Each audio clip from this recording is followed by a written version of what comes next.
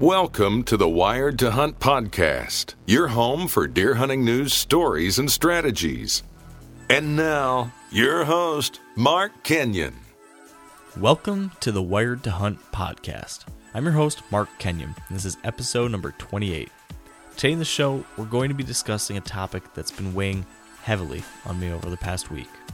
This is the story of my hunt for the buck known as Jawbreaker, and lessons learned from losing a deer.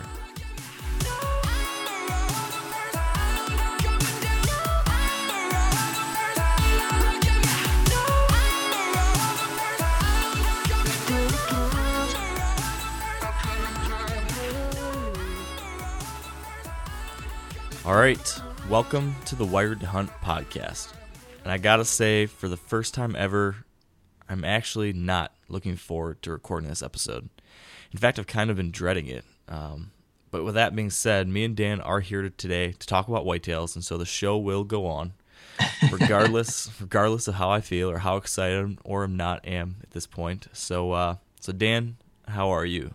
I'm doing better than you, probably.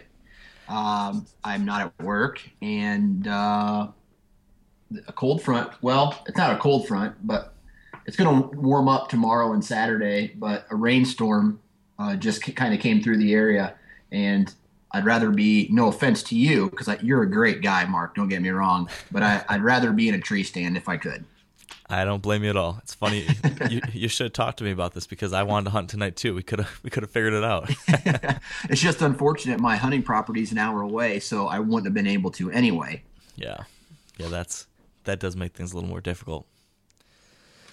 But yeah, I got a little bit of a cold front, not much of a cold front, but a little bit of cooler temperature still tonight until it warms up over the next couple days. So I was thinking there might be a chance of getting out, but probably not. Probably going to be putting things on hold here for a few 3-4 days. It's going to be in like the 60s and 70s actually over here. So yeah. I'm actually, from all the other podcasts that we've done, I started following the moon phases a little closer. Yeah. And I think today, tomorrow, and Saturday are supposed to be excellent deer movement days based on the moon phase. Interesting. So I am going to be hunting Friday night, Saturday morning, Saturday night, and Sunday morning. And, hopefully I see some movement, and that whole moon phase is intriguing to me.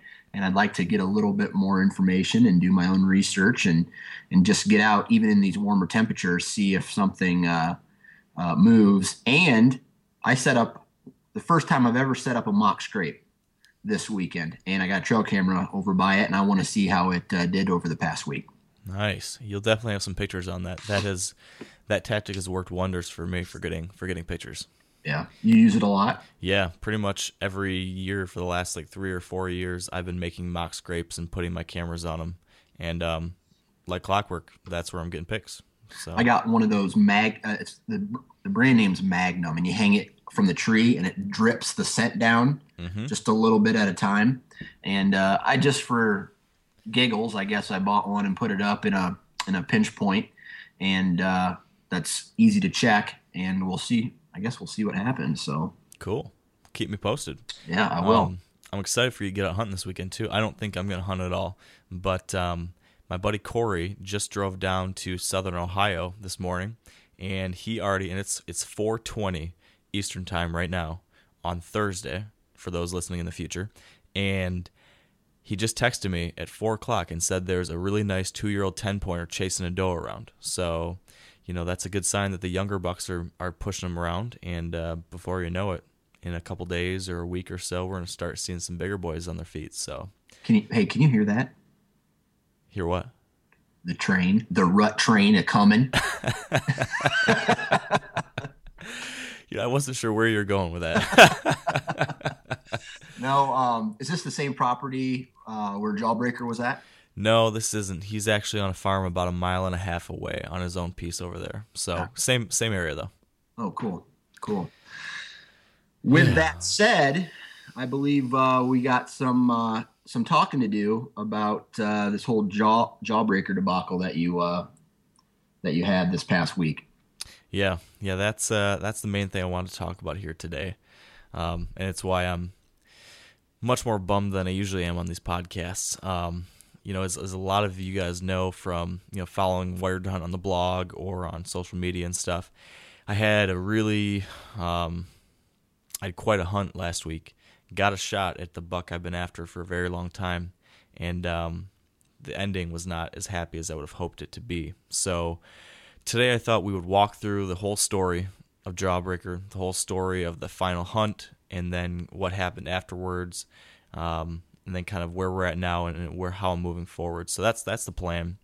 Dan, feel free to grill me as we go along if you've got any other questions and whatnot. And hopefully coming out of this, hopefully there's some things that I can learn and maybe the listeners can learn from this hunt I had that can maybe make me a better hunter and hopefully help other people too. So that's my hope for all of this. I'm going to I have to admit, I'll probably, this is my therapy session. So I'm going to let it out. It's still pretty fresh. It was just 1 week ago from today, just about 1 week ago, that I had this whole thing go down. So still kind of working through it myself. But let me tell you something real quick. No matter the size of the deer, whether it's a giant buck, a really giant buck, or a smaller buck, or even a doe, you never really get over it, especially if it's a caliber of buck like Jawbreaker was. I've had two incidences now in my life, last year and then once in 2010, where I've shared your grief, so to speak. Yeah. I think a little later I'd like to get some of your perspectives on some of these things, given those experiences too. So yeah. You need to go grab some tissues or something? No tissues. No tissues. This should be a tissue-free podcast, but okay. I do have my beverage. Okay. And today was a 2-beverage podcast. So, oh boy. So yeah, we're gonna. This is the real deal. 2 beverages. Yep, 2-beverage podcast. So I guess with that said, Dan, do you want me to get this story kicked off? Let's hear about Jawbreaker. All right. So the story of Jawbreaker started last year. I had been hunting in southern Ohio for a few years, hunting some private land that I'd gotten permission on, and had just been wanting to secure something a little more, just a better property where there weren't going to be other guys. We had some issues with a number of other guys hunting this original piece, and so I'd been on the search for a lease. To make a long story short, I kind of fell upon this property. An acquaintance of mine, I emailed him asking if he happened to hear anything. He just so happened to have heard of this lease like a couple days beforehand, checked it out in end of July. This is very last minute because I've been looking for leases all summer, and lease after lease after opportunity kept falling through. So I ended up picking this one up at like end of July, early August. We went down there, checked it out. Right away, I thought to myself, this is definitely something that has potential. And we bumped several really good deer when we were just kind of walking around the property. So right away, I felt pretty good about it. That said, we went in the next day. Like we saw it on Saturday, and Saturday night we signed a lease contract. Sunday morning we went back in with a couple tree stands and hung 2 stands, I think, and a trail camera. Then we didn't come back again until October 7th, I believe. I'd wanted to come back and do a little more work or hunt earlier in the year or something like that, but just got busy with everything going on. And so we didn't get to go back till October 7th. It was a Tuesday, I think, and I took the day off of work. Or actually, I guess I didn't take the day off of work. At that point, I was doing my own thing. We drove down, having never hunted it and only having walked it one day. And I went and set up a tree stand that night in an observation spot at the end of this finger of timber where there was kind of a thin finger of soybeans that cut into this big block of timber, and it created 2 fingers of timber on either side of that soybean field. So I set up a stand just basically to see a lot of area. I wanted to understand what was in the area, what deer were in there, how deer were using the property, blah, blah, blah. Long story short, within like an hour of sitting down, the first deer I saw was Jawbreaker. And he was just this giant, he looked like a big 8-pointer. He was actually a 9. He had like a 1-inch G4, I guess it'd be, on one side. But basically it's a huge framed 8-pointer. Really heavy mass, great tine length, and just the biggest bodied deer I'd ever seen in the woods personally. He started out the end of this finger of beans, and over the course of the next hour and a half, just slowly made his way closer and closer and closer to me. And so for like an hour and a half or 2 hours, I watched this deer come towards me, and it was just one of the best encounters I'd ever had at that point. Just a really, really cool deer. Just I couldn't get over his body size. In the end, he ended up getting to within 70 yards, but never quite closed, that final 20, 30 yards I would have wanted to get a shot. So I couldn't get a shot at him. But that night, I dubbed him Jawbreaker, and we checked trail cameras that night after the hunt and had a bunch of pictures of him. So he was definitely a homebody on this property. So that was my first encounter with him. And ever since then, he's been the biggest deer I've been after across all my farms in Ohio and Michigan, and definitely the most mature deer and the biggest deer body-wise too. So he was top of my list, a deer I was thinking about every day. Every time I went out to hunt, I was thinking, where's Jawbreaker? What's Jawbreaker How doing? old was he? Yeah, so of course, you never know 100% for sure, but about as sure as I could get ever on a deer. Last year, I'm pretty darn sure he was at least 5.5.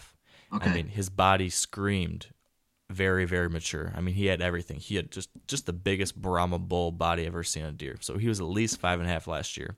So my estimate was that this year, 6.5. So last year, like I said, had a lot of pictures of him, had that first encounter with him, hunted though all through the rut and never saw him again. And fast forward now to late November. It's November 24th, I think now. And I came back for another trip. I had a big rut trip during early November. I came back now late November and it was kind of a funny story for this day too.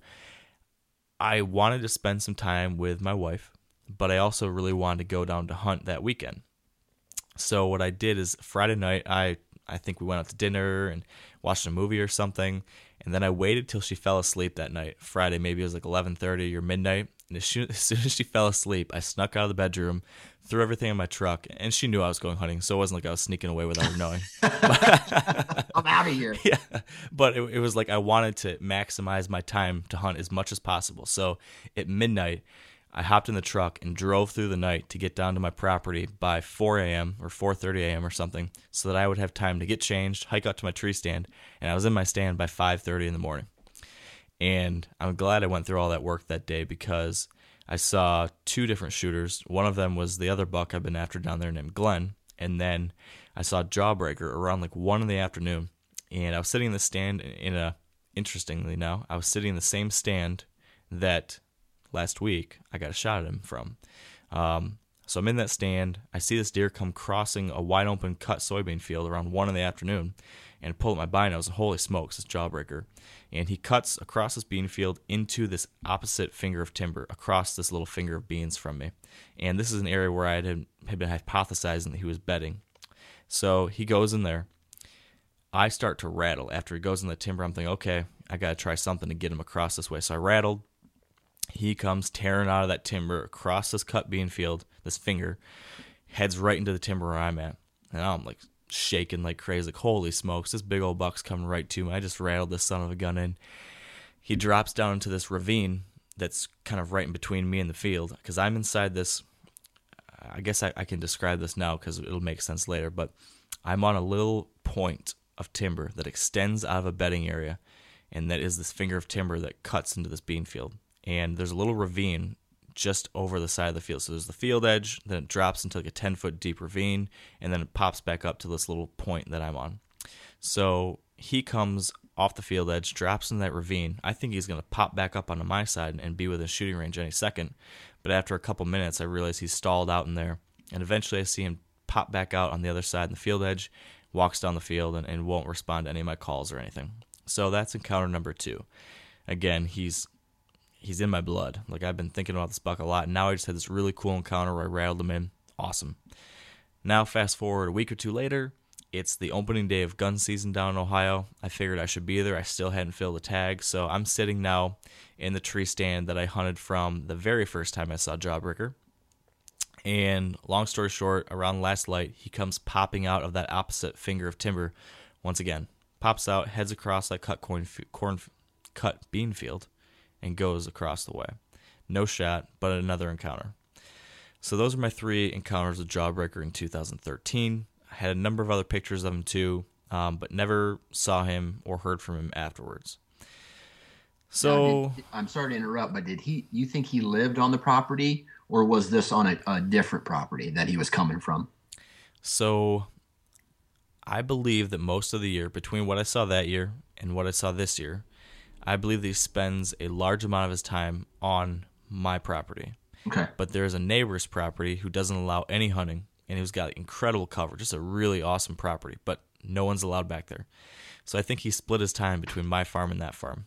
Gotcha. And actually, there's another property nearby where I know a guy that had been seeing him as well. So he was of course spending his time elsewhere. But right. I was confident, especially after what I learned this year, that one of his main bedding areas was on my property. So we came back in February and March to do some shed hunting. I thought for sure I was going to find his sheds, but we did not.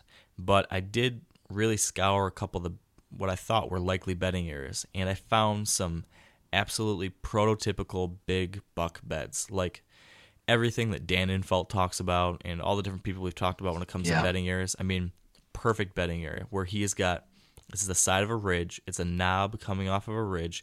He's got a big, like 7-foot wide circle that you can see that he's worn down. There's trees, big trees around it, all tore up from the last year. There's a down tree right behind him, so he's got a backdrop, and then he's looking down to this valley. So I'm thinking, I see this bed, and the first thing I said to myself is, that's Jawbreaker's bed. Like if ever I knew anything about deer hunting, I would say that he is bedding there, at least on occasion when conditions are right, because he can get a westerly wind blowing over his back, smell anything behind him, see anything in front of him.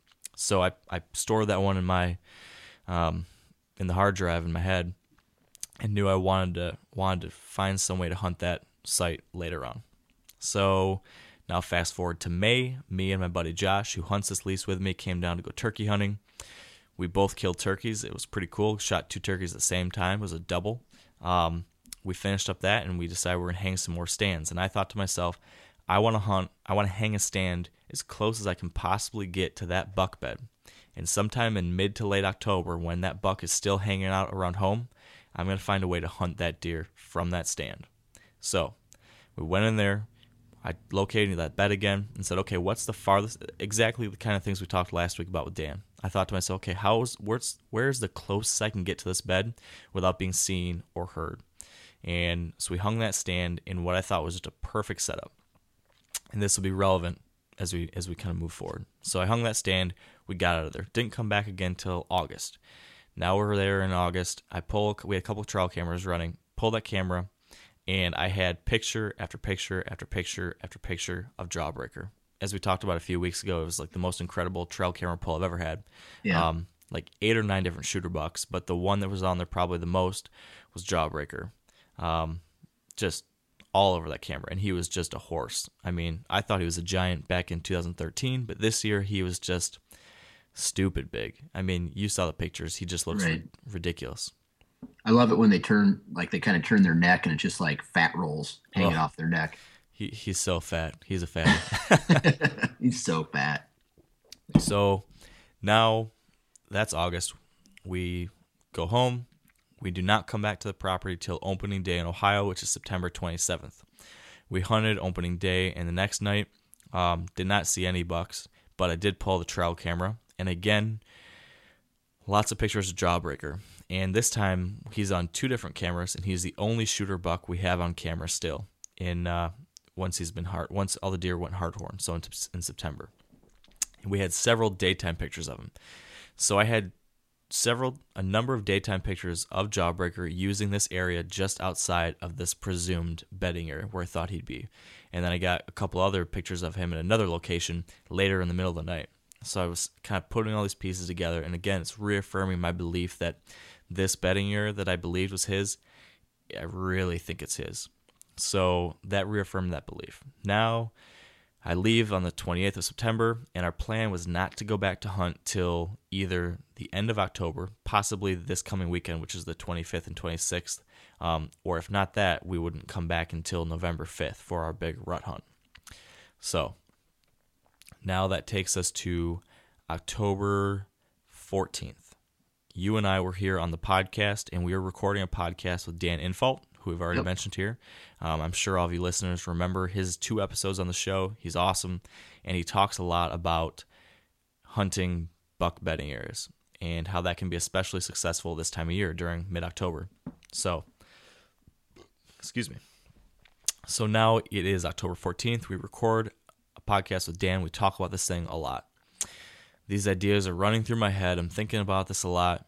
It's now October 15th. It's the morning. I'm sitting in my office writing an article, and it was a story here on Wired to Hunt from Brett Joy. He's a guy who killed a really nice buck down in Ohio early in October, I think it was. And we had the story on the website. And long story short, his basic hunt was a cold front had passed through. He thought he knew, these conditions were right. He went in there and he was able to get this buck on his feet before dark. And for whatever reason, while I'm reading this article and watching the video, there was a video on Midwest Whitetail of it. It just got me thinking, like, man, that's happening right now in Ohio. There was a little bit of a cold front that pushed through. I really feel like I know where Jawbreaker's bedded.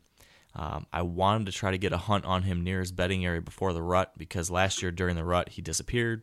So I'm sitting here like 9 in the morning, and my mind just starts racing. I'm like, maybe I should go. I pull up weather.com. I'm looking at the weather. I'm looking at yesterday's weather. I'm saying, okay, yesterday it was 73. Today it's down to 55. That's a pretty nice cold front right there. And there's a little bit of light rain. And oh man, southwest wind. That tree stand I had hung back in May to hunt Jawbreaker's bed could only be hunted with a southwest wind, because my assumption was that he would only use this bedding area when he had a westerly wind direction, because he wanted to get that wind over his back. So I needed something west. But if it was straight west, or if it was northwest, or even if it was southwest, from where that stand was, that wind would blow either towards him or towards one of the other areas where there should be deer, a number of deer bedded in this larger bedding area. So the only way I thought I could get away with it is if I had a south-southwest. So just enough west that he would still be bedded there, but enough south that my wind would blow up north of where he was at, and I could get in there safely. So I'm seeing all these conditions. I'm saying, wow, maybe I need to go for it. And usually I'm the kind of guy that I plan everything well ahead of time. So I know when I'm going to Ohio, and 2 days beforehand I'm starting to pack, or I'm starting to make my plan or whatever. But here I am that morning, and I'm thinking, you know what? I just got to go for it. So I went and talked to my wife, and she's like, yeah, go for it. So I literally, between 9:30 and 10, I ran around like a crazy person, like literally sprinting around my house, grabbing stuff, trying to pack my bags, trying to pack all my gear up, taking a shower, packing a lunch, trying to get all this stuff together. I'm in the car by 10:05, and I'm hauling butt down the highway to Ohio to hopefully get there by 3 o'clock in the afternoon to sneak into the tree stand to kill Jawbreaker that night. I hope you obeyed the speed limits, man. It's really funny you mentioned that, because, well, I did sort of obey the speed limits, but coming home after all this stuff happens, I came home, I'll save this for later. Okay. Just remind me to talk about the speeding thing a little later. So, I'm going as fastly as I legally can down to Ohio. I get there in time. I get saddled up, sneak in there, perfect conditions, a little bit of light rain, a little bit of wind. I'm able to walk through the standing cornfield. Nothing's going to smell me. Nothing's going to see me. Nothing's going to hear me. I get up in the tree stand, and I'm pumped. Like I'm feeling about as confident as I ever have that I could kill a buck in the middle of October. Like I feel like he is there. Long story short, I didn't see a single deer that night. I did not see Jawbreaker. It did not go the way I wanted to. But still, I felt really good about, this was like this was like a drone strike. Like I had a very targeted reason to be there. I had everything lined up, and I thought I could go in for the kill, and I did it. And I pulled it off to a degree, at least, well, I didn't pull it off, but at least I didn't spook anything. I didn't muck things up. I was able to get in and out perfectly fine, as far as I know. So that said, my plan was to go to go to the hotel room. I was going to work through the night, try to catch up on some stuff, and then wake up early the next morning, drive home, get back to work, blah, blah, blah. It's the middle of October. I wasn't planning on hunting too hard. I was just going to get back into the swing of things. So I wake up in the morning, pack up my stuff, throw it in the truck, start driving home.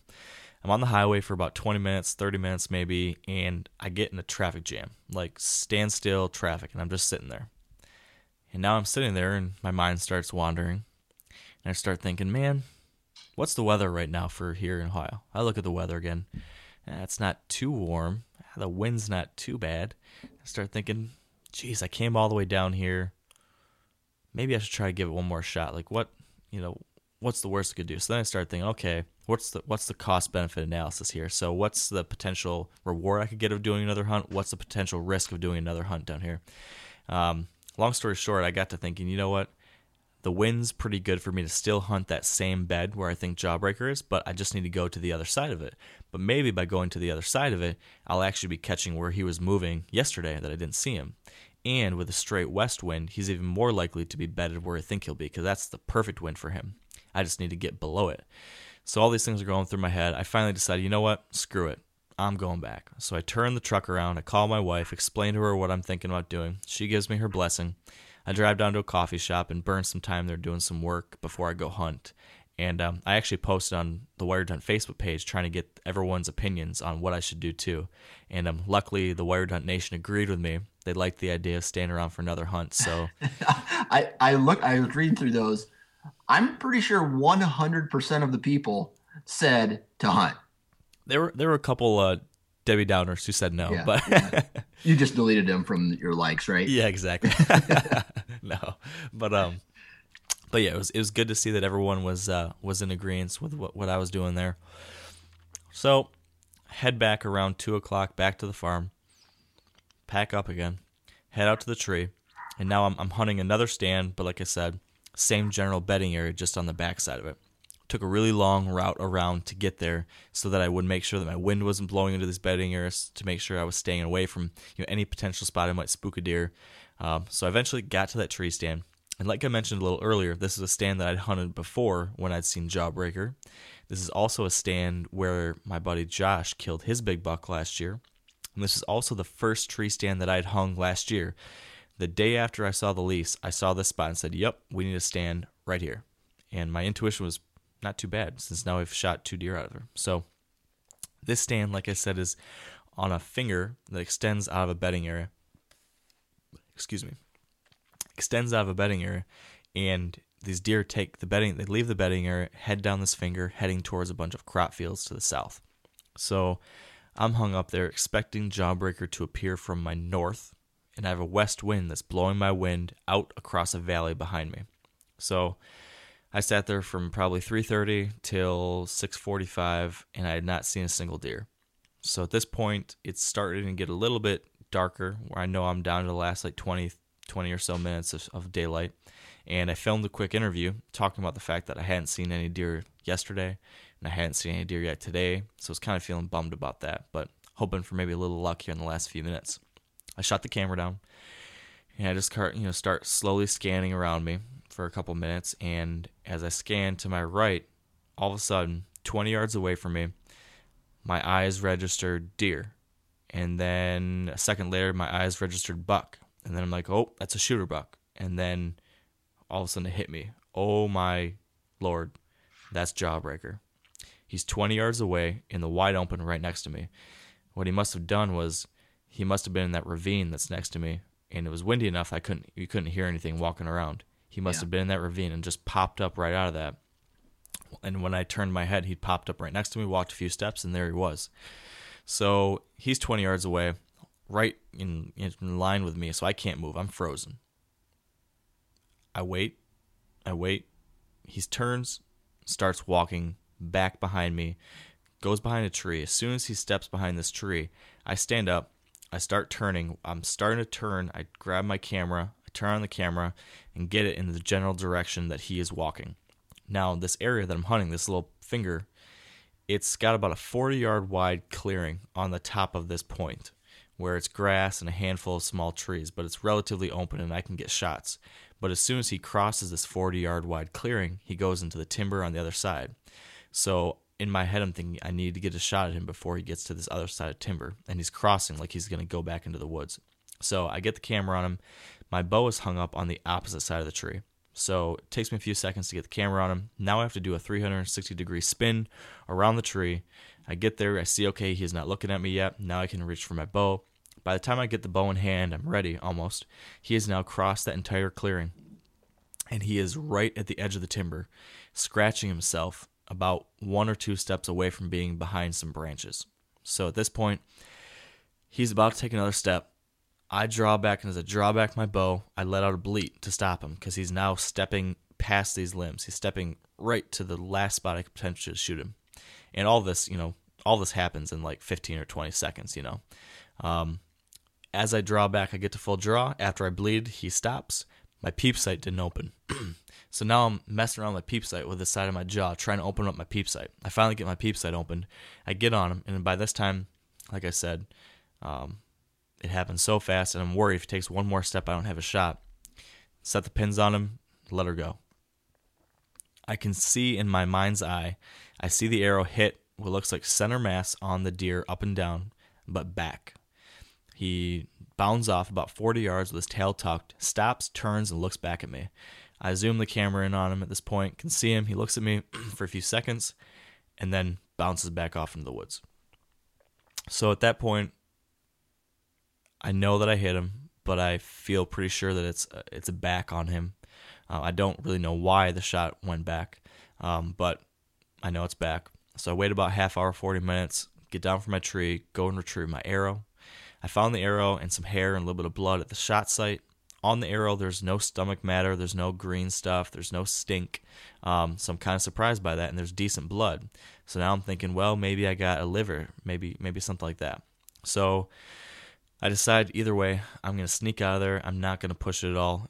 If this deer is gut shot, I want to make sure to let him bed down and not be spooked. And hopefully I'll be able to come back in the morning. He'll be right there. So I sneak out of there the opposite direction, get back to my truck, go back to the hotel room. And so that's where things end on night number 1. I'm going to stop you right there. Yes. Okay. So it was a pass-through, right? It was. It was a pass-through. Now, when you shot him, did he notice you at all? He never looked up at me. Did he ever noticed. catch your scent? To my knowledge, no. I guess Okay. absolutely not, because when he ran away, it would have been not downwind at all. My wind was blowing perfectly behind me. Gotcha. So yeah, as far as I know, he had no idea it was there other than that little tick of the arrow. Yeah. Gotcha. So yeah, I went back that night to the hotel room and had a long sleepless night. I had a friend of mine who was able to get some time off work the next day who came down from Michigan to help me track him, and who also brought his dog, who he's been training to track deer. This dog actually was the one that was helping me find my buck last year too. That found 6-shooter. So was hoping to have some good luck again with June bug. But went out there the next morning. Long story short, we picked up blood right off the bat, but it was very sparse. We tracked it for, at the time I thought we tracked it about 300 yards, but later I went and looked at a map that had a key, and we actually only had blood for about 150 yards. And it was very sparse, just the occasional drip drop here, a little smear against corn. We tracked that buck down into that little ravine where he came out of, back up the other side to the cornfield, tracked it across the cornfield, and again, it's a thin finger of corn. Tracked it across that finger to that opposite finger of timber where I'd seen him come in and out of several times the year before. I thought he would be bedding in. I thought that was one of his secondary bedding locations, was on the end of this finger. So I thought for sure he was going to be in there bedded down dead somewhere. But we lost blood. The dog just started losing confidence in the trail, and we just searched that thing up and down. After we lost blood and after we lost the trail and had exhausted all options there, we started grid searching that finger of timber, thinking he'd be in there because it's really thick, really good. But nothing there. So we, at that point, decided, okay, we just need to start walking some likely spots. So we just kept walking around there. This takes us till about 2 o'clock, maybe in the afternoon of that first day. My buddy Andy has to go home. He takes off. And this is where your help kicked in, Dan, which I really appreciate. You had gotten in touch with your buddy John Mulligan from Wicked Tree Gear, and John got in touch with me, and he offered to come up to help because he lives in Kentucky, just over the border. So John came up, which was awesome. I really appreciated it, and he helped me grid search a few more areas. We decided to start walking what we thought the most likely bedding areas might be, that if he was injured, where would he go to bed down? So we grid searched a number of bedding areas, and we checked all the different water sources we could get to, and just scoured all the likely spots where he potentially could go. We looked for tracks on the edge of the cornfield, trying to find where he might have cut in if he did. But we looked and looked and looked till just about dark on that night, and that was Thursday, I believe, and could not find anything. So at that point, I started thinking, is there any chance that another dog might be able to help out with the situation? And at this point, I'd been posting a lot of things on Wired to Hunt, and a number of people said, hey, you should get in touch with this guy, get in touch with this guy, get in touch with this guy. So I started calling a bunch of different people, talking to some different blood trackers, saying, hey, here's the situation. Is there any use in having, another dog come out? Do you think another dog might be able to pick it up? And long story short, most of the guys said, yeah, we probably still could. Well, one of our readers from Wired to Hunt is a professional blood tracker with his dog, and he offered to come down and help out. So Jared and his dog Chloe came down the following morning to pick up the trail again. And so this is now day 2. We start out bright and early, first thing in the morning, start from the very beginning, start trailing again, follow the trail past where me and Andy had lost it, continue into the cornfield, and we get into that cornfield, and again, things just get haywire there, and we couldn't really get locked on. So at that point, we kept trying to get locked on, couldn't get locked on for the dog, so we hopped over to the other side of the cornfield at the most likely spot where we thought he might have exited. At this point, we're assuming that he's still moving based on what we've seen and how far the search has gone. We got to the other side of the cornfield. Chloe seemed to pick a track back up again, got really excited, seemed like she was on it. We tracked all through this property, and this was actually my neighbor's property at this point. We had permission to go there and search. And to make what was a very long day short, we tracked for another 8 or 9 hours, eventually started just circling through every different possible likely area. Eventually around 5 or 6 o'clock, Jared had to go home. He took off. I went back in there, and I walked every other square inch of space I could possibly get my hands on until dark.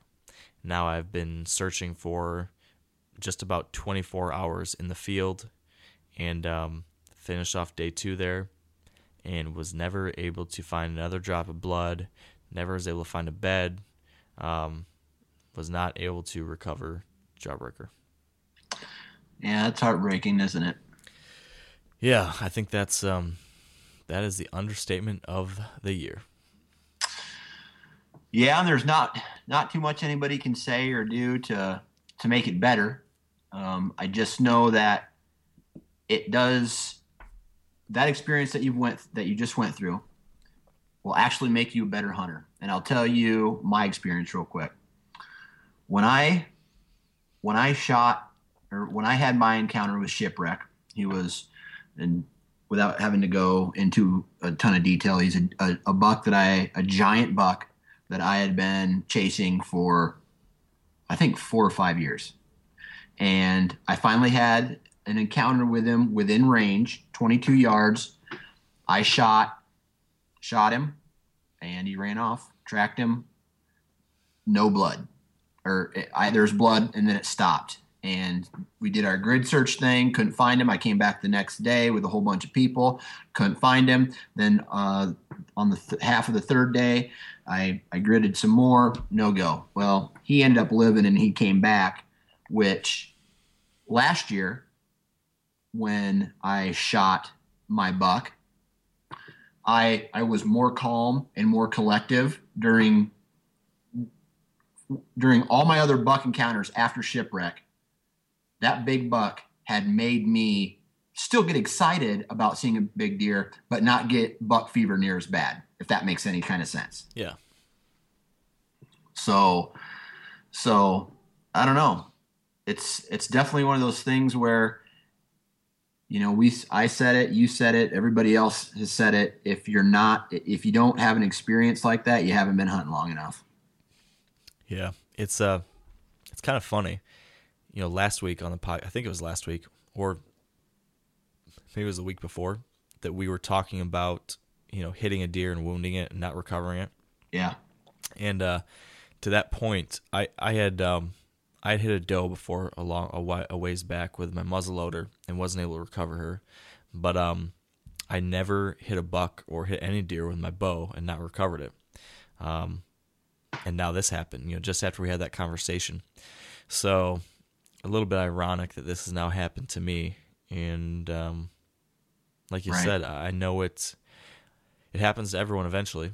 And I think it's just a matter of learning from it and being able to move on from it and making sure, like you said, that it does make you a better hunter. But God, I'll tell you what, that day after, so the Thursday, the first day where we looked all day and couldn't find it, I was getting, really upset. And after day 2, when it all finished up and I had to come home, man, that was just it was a rough couple days there where it was just all I really thought about. To keep on looking at the video and looking at the pictures and thinking about it and overanalyzing stuff. And just, for so many different reasons, this is incredibly upsetting. First and foremost, right, I just wounded a deer that, of course, anytime you take a shot at a deer, you want that to be as quick and ethical as you possibly can. And to know that I hit a deer poorly and that deer might live for a longer period of time or suffer or die of a less than ideal circumstances, that's awful. And the worst thing I keep thinking about him, 10 days later, 2 days later, suffering, laying down, getting all sickly and infected, and it breaks my heart. For any deer, of course, for any deer, I would feel the same way, but especially for this deer, he was the king. He was just this incredible specimen of a deer that I've never seen a deer like this in my life, that I've been able to hunt and to experience and to have learned and gotten to know this deer to a degree. To have done that to him, I just feel horrible. So from that standpoint, it's awful. And then you look at just from a purely, now this is not as important, of course, but just looking at, I'd put all the pieces together. This is the biggest buck I've ever gotten a shot at. He was, over 160 inches, a 6.5-year-old deer, the most mature, biggest bodied. This would be to this point, my buck of a lifetime. And I had put all the pieces together. I'd finally done all these things right that I had been trying to do right for years. And it all came together. And then to see it, slip through my fingers because of just that last couple seconds. And it happens to so many of us eventually. But that in itself is, again, painful. Yeah. And then, gosh, I get all these other weird pressures, given that I'm trying to make a living from these types of things. Then I feel like I let my wife down. Like, I called my wife that night, and I started apologizing to her. Like, I'm just so sorry. Like, yeah. She lets me go and do all these things all the time. She lets me take all this time away, and she's so supportive of it all. And then when I finally do have an opportunity, I blew it. Yeah. And so all these things have been going through my head, and I'm in a lot better spot today than I was 5 days ago even. Yeah. But for a while there, it was a real low point, but at the lowest point for me as a hunter. But I was fortunate to have a lot of people like you and other friends, other hunters that have, taken the time to chat with me and just give me a lot of encouragement. And I think it's been therapeutic just to talk about it and all those things too. Right. So that's kind of where I'm at. I tell you, when you were telling your story, and I'm guilty of this too, just like several other people are over throughout the U.S. who film their hunts. You said the first thing I did was stand up and grab my camera. Yes. For me last year, the first thing I did was stand up and grab my camera. I let him walk through 2 shooting lanes, completely broadside at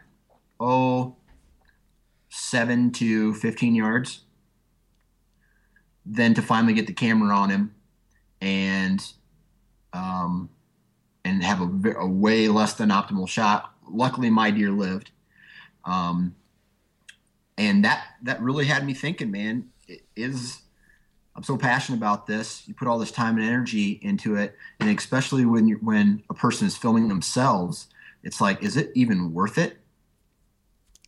Yeah. And that's part of I guess a small part of the reason that I quit doing what I was doing. But I still bring my camera equipment with me. But this year and from now on, if I'm filming myself, the kill for me is more important than getting it caught on camera. So I know that there's some other motivators there and some other, making a living type of thing.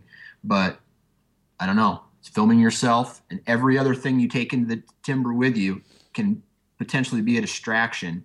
And I'm not talking to you, I'm talking to everybody, from my own experiences. It's a distraction. And if the first thing you're not doing is grabbing your weapon and getting ready to kill, then you have lessened your chances of killing that animal. Yeah, this is a perfect segue into what I wanted to discuss next, which were, taking a look at what mistakes I might have made and those lessons learned. And this was one of the two things I wanted to mention was self-filming. And I've had the same types of thoughts that you had after your experience. I'm sitting here and thinking to myself how different things might have been if I didn't have to worry about that damn camera. Yeah. And like you said, there's certain obligations I have to do that. But at the same time, like you said, is it worth it? I don't know. I'm really thinking about, I really don't know if I'm going to film my hunts next year. Or if I am, I just need to find a way to get a cameraman. Because and that is the only way. When I messed up with Shipwreck, it was I grabbed my bow, I looked behind me and to the cameraman Ryan, and I said, I'm shooting this buck whether you're ready or not. He came through, I shot him, didn't find him, blah blah blah. This past year, I stood up, I grabbed the camera, tried to get it adjusted. He walked through. I tried to get it adjusted again. He walked through 22 yards, hard quartering away, moved it. And it was and I shot him on a less than optimal shot. And I'm taking it all back because I was calm. I felt I was calm. My bow was sighted in, and I took a very hard shot.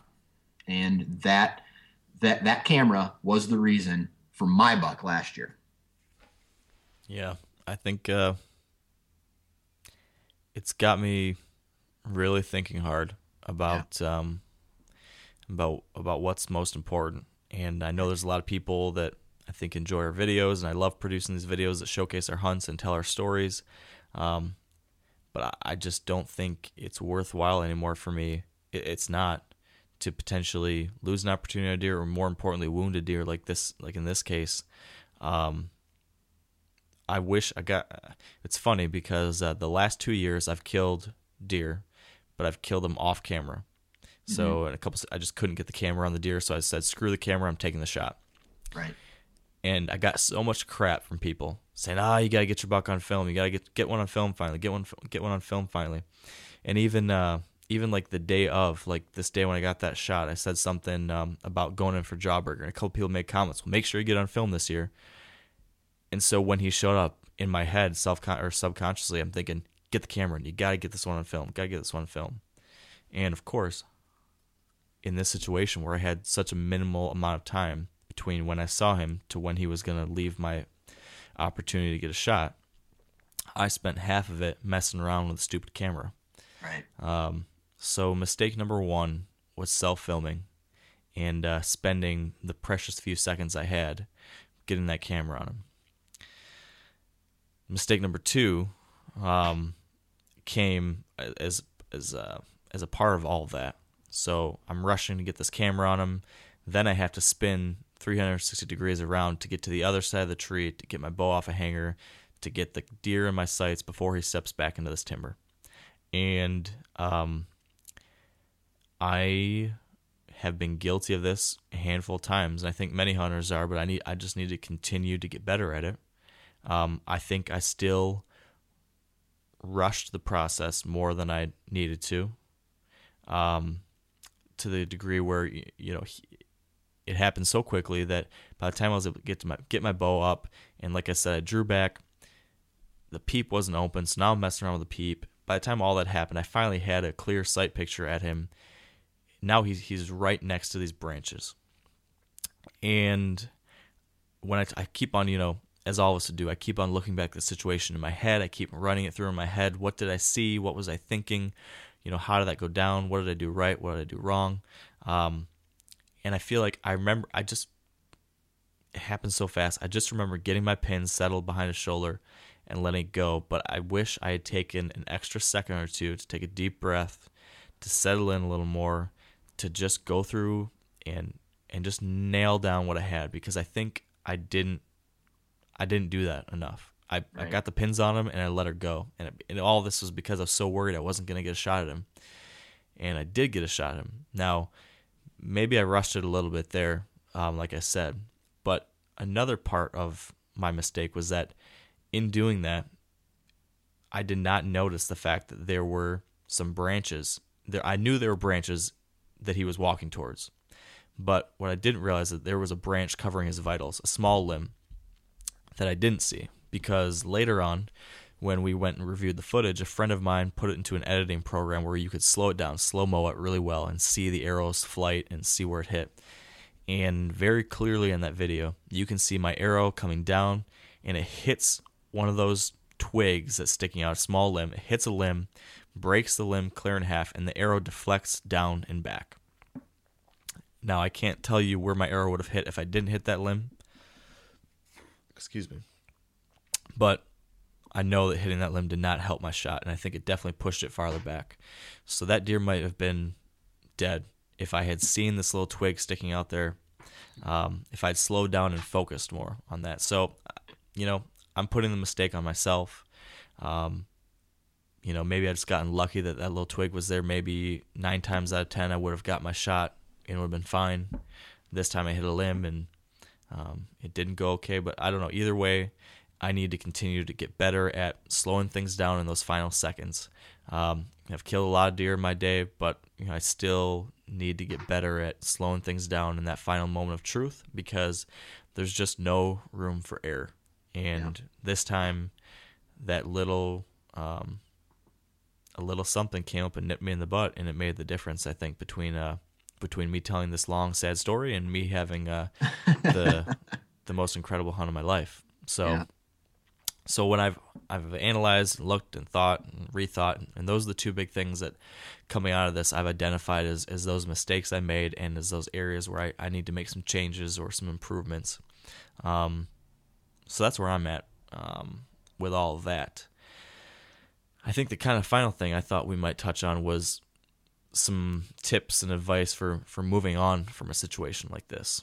But before I do that, Dan, I guess any other thoughts or questions on the things I just talked about there? No, man. I guess it depends on how serious you are. And it's not saying that me and you are not serious about deer hunting. We try to get our stuff on film, and that's fine. If you want to do that, you got to do that. But you have to understand that there is a cause and effect. And if you're messing around in the tree with something while that deer's in the area, be prepared to put a bad shot or lose that deer or have them bust you and never see him again. So I don't know. It almost makes me think about the Matrix where one thing causes another thing. And if you eliminate those problems, I don't know why I said the Matrix, by the way, but if you eliminate all those things, when the time does come, you're going to be more focused. But for you, this was the biggest buck you've ever had an encounter with, right? Yeah, within shooting range. So you probably had a little bit of buck fever. Is that right? I didn't have, to be honest, it wasn't so much like I didn't have time. I didn't even have time to think about it. It was more so like, there's a buck, gotta get a shot, and I didn't even have time to start freaking out. Yeah. So it wasn't necessarily buck fever. It was just, there's so little time. Get the shot, get on him, get turned around. He's about to step behind the trees.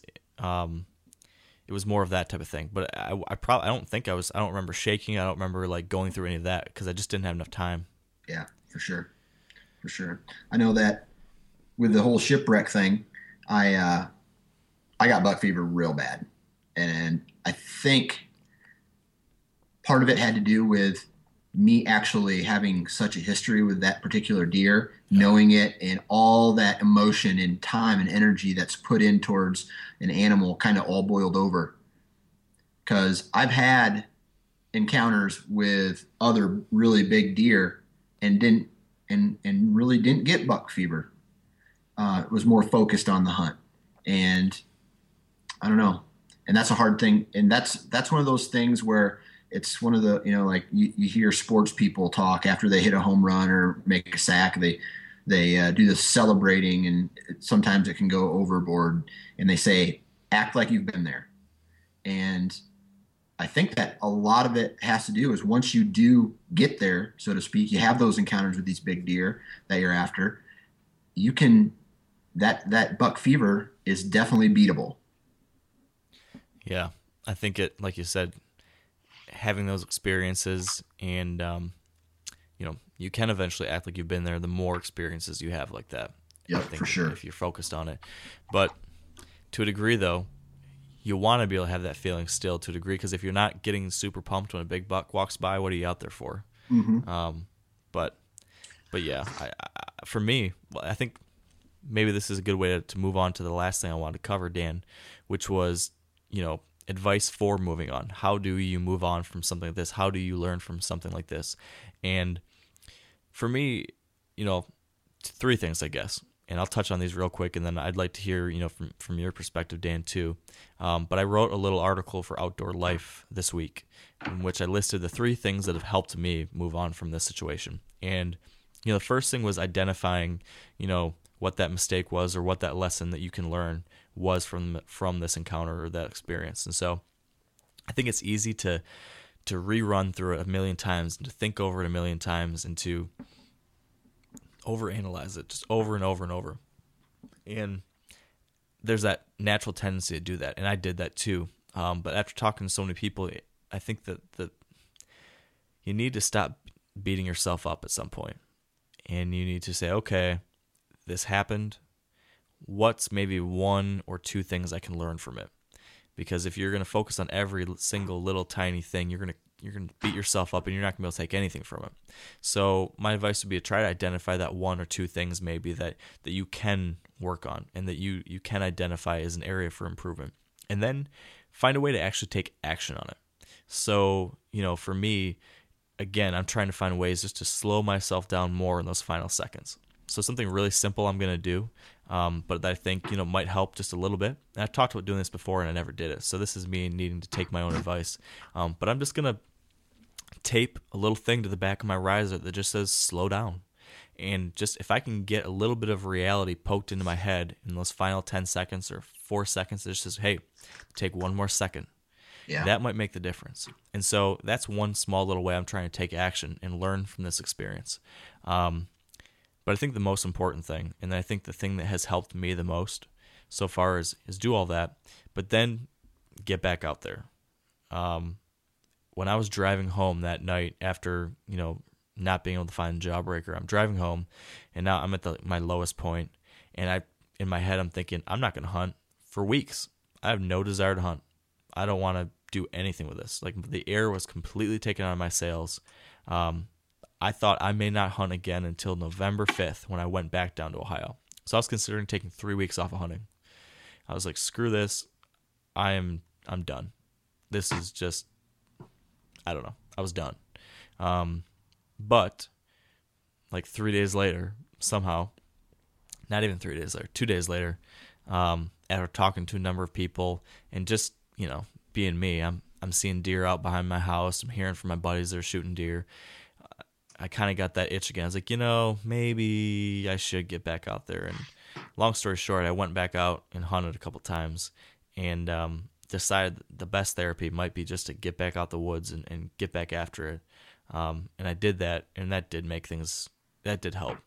It helped to get it back out there, helped just to get back on the path and moving forward, not dwelling on the past. And another thing, I haven't done it yet, but I want to do it, is I'd like to shoot a couple does and just kind of get my confidence back, just prove to myself again, hey, you can do this, go through that experience, go through that process, execute it perfectly, and kind of get that mojo back. So right. I was going to suggest that to you, is to get out there and go swack a doe. Yeah. So that's my plan for the next 3 or 4 or 5 days, is to get out and do that. So I think that's, from what I've learned from this experience, it'd be those three things. Try to identify a couple lessons, then find a way to take real action on it. Don't just say it, actually do something. And then finally, go back out there and and get some hunts under your belt again, because it happens to us all, and the only way to move on from it is to actually start moving down that path again, and to start hunting again. So I don't know. At this short, this few days since, it's been a week since, that's where I'm at. That's what I've kind of learned and taken away from this experience. I'm praying that somehow maybe he made it. That shot, after looking at the video, it ended up looking like it was farther back than I thought, but lower than I thought too. So I don't know. Maybe, I don't know. I just don't know. At this point, I just do not know. So I've got some cameras out there. We're not going back to the property till November 5th. So I'm just crossing all my fingers and toes that maybe by some miracle, maybe that shot didn't kill him, and maybe he's going to be back, and we'll either live a long and healthy, prosperous life, or maybe I'll get another shot at him. So Right. I don't know. Do you have any other advice for moving on from an experience like this, Dan, given your experiences? No, just get back out there. For me, like you said, when I wounded my doe, unfortunately I couldn't hunt the rest of the weekend for unseen circumstances, but the next weekend I got out there again and everything felt good. Unfortunately this year I haven't harvested a doe yet, but the previous years after the shipwreck incident, I shot a couple of those, and it actually made me feel good. So I got my confidence back, like you said. Just drawing back on a doe, shooting it, going through your unconscious checklist, kiss your button, nose, peep sight, trigger, arrows off, now what? That kind of thing. And it does help. Yeah. I absolutely think so too. So I'm looking forward to, in the next couple days, doing that myself. And now I got a question for you though. Let's hear it. Are you taking your camera back into the tree with you? It's funny you mentioned that, because when we were having this conversation, in my head I was thinking the same thing. Yeah. And here's my issue is I have contractual obligations with my partners that I need to be filming stuff. Okay. So I will be taking the camera out with me for the rest of this year. Yeah. But I do know that if a situation comes where it's a rush situation like this, I'm not going to worry about the camera. So if I get another kill this year, this might be the third year in a row that I don't get a kill on camera, because it's not worth it.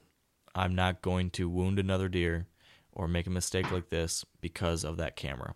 Yeah. So that being said, I'll probably have a lot of interviews and B-roll footage. I don't know if I'll have a good kill shot. And then next year, I'm really going to do some serious thinking about what I want to do next year. Because next year I can make new plans and new agreements and whatnot. And I don't know. It's a business decision that I need to make for Wired to Hunt. How much do these videos add to what the story we tell? Mm-hmm. Do people really want them? Are we doing a good enough job to warrant the time and energy and additional risk that we put into a hunt because of it? I'm not sure what the answer to that question is, but if the answer is yes, we want to continue doing the videos, then I just need to find some way to get someone in the tree with me, because I think me self-filming has an expiration date. So, right. That's 100% correct. So that's where I'm at. I still got a lot to learn. Yeah. I beat myself up about this a lot. At one point, after the second tracking dog left on that second day, it was probably 6:30, almost 7 o'clock. It was getting dark. It was pouring rain. For about an hour, it's been pouring rain, and I was just walking through all these bedding areas, just beating myself up like, you deserve this. It's kind of funny now, but I was just down. And at one point, I just leaned up against a tree and kind of just collapsed next to that tree. I just sat on the ground next to this tree for like 10 minutes, just beating myself up, and was so upset about the situation. And then eventually was like, you know what? You are an imperfect human. You are an imperfect hunter, but mistakes happen. And you did, there's ways you can improve, and there's mistakes that, you can learn from. But in the moment, I did the best I could in that moment. And that's all you can do, is do the best you can in the moment and then learn from it, become better because of it, and grow. And so that's what I'm going to try to do from this. And I'm sure I'm going to take some heat from people saying, "Oh, you made a bad shot." Already on Facebook, people were, saying, "Oh, how could you take such a shameful shot?" Blah blah blah. And there's always going to be critics out there. I love those people. I know, but I'm not going to let. You just have to work through it yourself and work to get better. So that's what I'm going to do. I Googled 5 stages of grief just now, and you've gone through your denial and isolation. You've gone through your anger. You've gone through your bargaining. You've gone through your depression. And it sounds to me like you're covering, as we speak, the 5th and final stage, which is acceptance. And after that, it's all gravy. Good. So you're good to go. All right. Well, I'm glad to hear that. Like I said, I definitely, the last week have come a long way. So yeah, for sure. At this point now, I'm getting really excited about the season again. And I don't know, I've still, even though a lot of people I've talked to said based on the point of impact and where that shot went in, there's a really good chance he didn't make it. I'm an eternal optimist, and I've got a flicker of hope, and I cannot wait to get back down there. Yeah. Give that property some time, because it sounds like you did a lot of damage walking through it, and hopefully it recovers for the rest of the year. Yeah, we're going to get down there. That's November 5th or 6th, so it'll be about 2.5 weeks of rest we'll give it. And by then, hopefully the rut will be kicking, and we'll be able to see some bucks moving through there, and maybe the old boy will be back himself. So that's where it's at. And now next week we're going to have to talk about my plans for the next week and a half, because I'm kind of thinking through some crazy ideas, Dan. I'm kind of throwing caution to the wind, and maybe going to be going to some brand new states, going to be changing my plans, doing some I'm supposed to be the crazy one of this team. Not you.